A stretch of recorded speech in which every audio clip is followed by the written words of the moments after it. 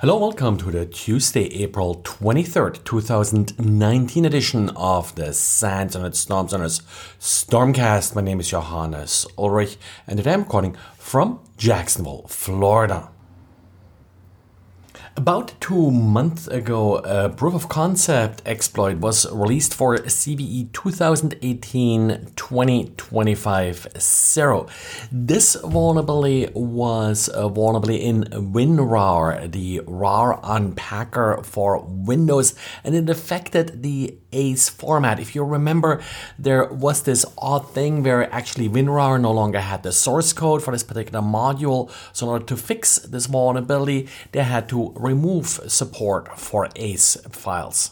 But ever since the proof of concept was released, we have sort of seen a steady trickle of emails that take advantage of this particular vulnerability. The email arrives as a RAR file now, as Didier points out in today's diary, where he's looking at one of these exploits. RAR files are usually just used to compress and somewhat obfuscate malicious code, but in this case, this RAR file is actually an ACE file, and then when opened with WinRAR, it will actually start the exploit. Didier is taking a look at how to quickly analyze these types of files, in particular how to figure out if a RAR file is indeed an ACE file, which I at this point would pretty much always consider malicious. Now, where does this malware come from? The German security website heise.de did summarize some of the findings that were recently published by various Twitter users, indicating that the people actually sending malware are becoming younger and younger and also less and less sophisticated. This, of course, in part due to malware becoming easier to use.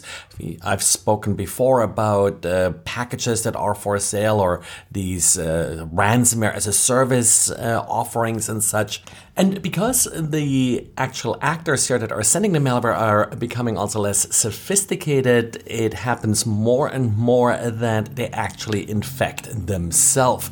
There's an interesting post by Mr. Chalk on Twitter. That's an individual that often posts about malware, showing, for example, how a particular author here infected himself with spyware and then as a result inadvertently posted pictures from his webcam.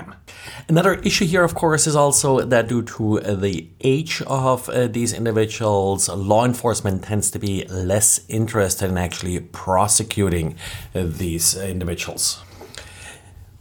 And last week I mentioned that a number of antivirus tools are having problems with the April Windows update. The systems won't boot, or performance will be really slow after applying the update.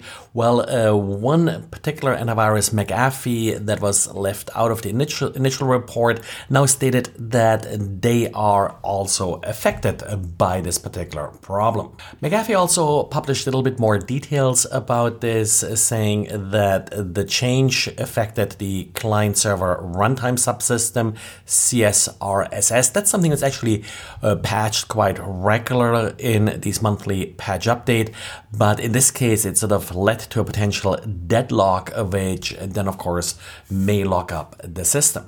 Microsoft has stopped applying this particular update if you are running affected antivirus. Not sure if McAfee is already in Microsoft's list. And over the last few months, we have seen quite a few phishing emails that took advantage of Azure Block Storage. The trick here is that if you are storing your phishing page in Azure, then you're actually getting a Windows.net domain, which of course most users associate with Microsoft. So these phishing pages are becoming a lot more effective as a result. Malwareresearch.org now published recipes for Gmail as well as for Outlook 365 to allow you to block these emails or warn users of Windows.net URLs that may be hiding within the email. These are straightforward rules to apply, and in particular for Office 365 users who are probably the main target of these phishing emails.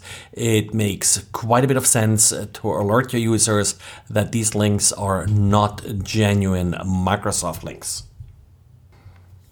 And if you are still using Windows 7 as of last week, you may have seen warnings alerting you that Windows 7 is no longer going to be supported as of January next year. These warning messages will offer free upgrades and will link to Microsoft in order to learn more about this change. Well, and that's it for today. So thanks for listening and talk to you again tomorrow. Bye.